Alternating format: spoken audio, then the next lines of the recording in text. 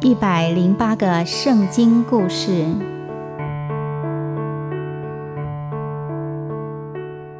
圣经里有许多好听的故事，让我们来说圣经故事。台湾说故事发展协会制作出版。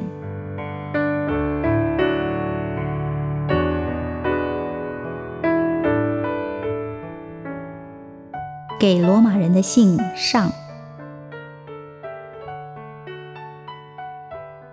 保罗在哥林多待了3个月，在这段期间，他写了这封信给罗马的基督徒。他在信上这么说：好多年以前，神透过先知给了我们一个应许，他说他会透过大卫的后裔把他的儿子赐给我们，这就是耶稣基督。他从死里复活，圣灵宣告他就是神的儿子，也就是他让我成为到各国去宣教的使徒，其中还包含了罗马。我每到一个地方，都听说你们很有信心，这让我不停地赞美神，也常常为你们祷告。你们知道的，我很想去到你们那里，很想为你们的灵程进展做些投资。而神给我的使命就是要把信息分享给每个地方各个种族的人，无论他们的社会地位是高或低。让我把福音解释给你们听，那就是神的大能会赏赐给所有相信他的人，无论是犹太人或是外族人，所有的人都只能透过信心得到神的救恩，没有信心的人只能面对审判。我们为什么会需要福音呢？是因为人其实是非常丑恶的。神透过很多方法将他自己显明给我们人看，而人们生活周遭的一切都在述说与神相关的讯息，但是人们的心多半是关闭的，也就看不见。世界上呢，有2种人，有一部分的人把神所创造的大自然当作敬拜的对象，他们认为自己非常聪明，其实这么做是傻瓜。他们的生命根本没有神，他们陷入了道德误用的途径当中，错误的继续发展下去，最后会连人的心智都破坏掉了。这样的人无论去到哪里，身上其实总是带着死亡的气息。他们会行恶，并且会在别人的身上享受那种邪恶的快乐。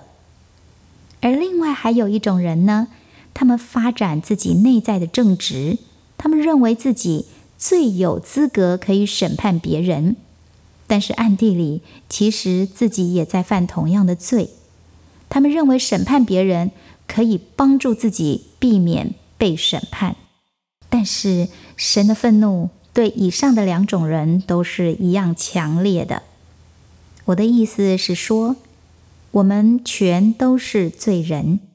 犹太人和外族人总是在辩论谁比较优秀，但事实是，全世界完全都一样被罪给辖制住了，根本就没有一个正直公义的人，连一个也没有。我们所有的人，每一个人站在神的审判台前，都一样是有罪的人。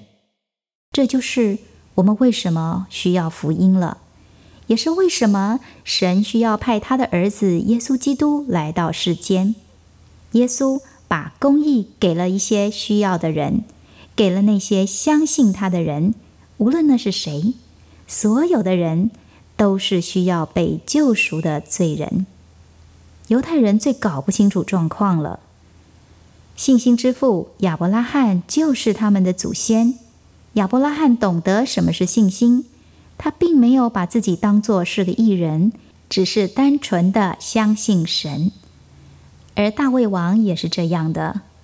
这2位犹太人的祖先都是义人，并不是因为他们行为有多好，而是他们的信心，他们完全的顺服信靠神。同样的，我们透过我们的主耶稣基督也可以成为义人哦。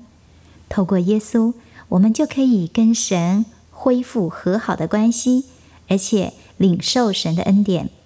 这就是为什么即使我们受到了试炼，仍旧可以那么开心快乐的原因，因为我们知道神给我们的一切都是为了我们好。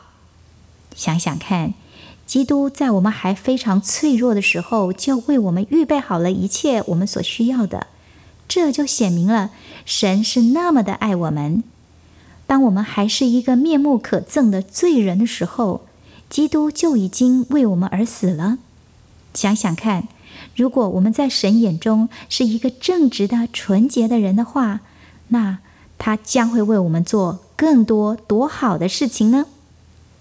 让我来做个总结吧。因为一个人，也就是亚当犯罪了，所以呢，所有的人就都变成了罪人了，死亡就这么传给每一个人了。然而透过另外一个人，也就是耶稣基督的救赎，所有的人都可以被称为义人。罪带来的是死亡和审判，而耶稣基督的义带来的却是恩典和永生。我似乎听到有人这么说，既然我们每一个人都是罪人，多犯罪少犯罪都一样，那么我们的行为和我们的是不是一个义人毫无关系的话，那么我们就尽量犯罪好了。当然不是这样。洗礼正好表明了这个道理。人进到水里面，是表明我们向罪死了，而且埋葬了，就像耶稣基督为我们的罪而死一样啦。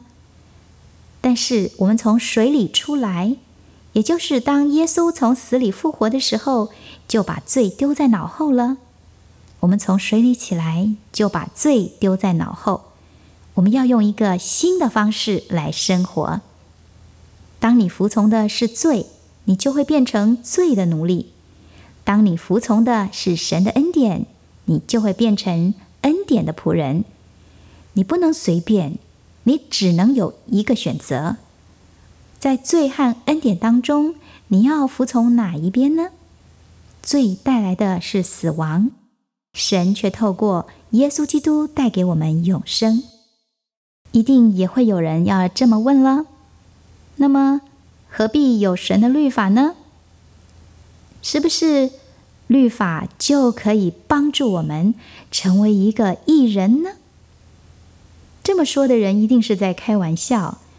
我们完全不可能完全遵照律法过生活，因为我们根本办不到，一点点的小错都不能犯，我们根本做不到。神给我们的律法只是要告诉我们，很容易显出我们做不到，显出我们的罪，因此我们才会知道我们有多么的需要神的救赎和恩典。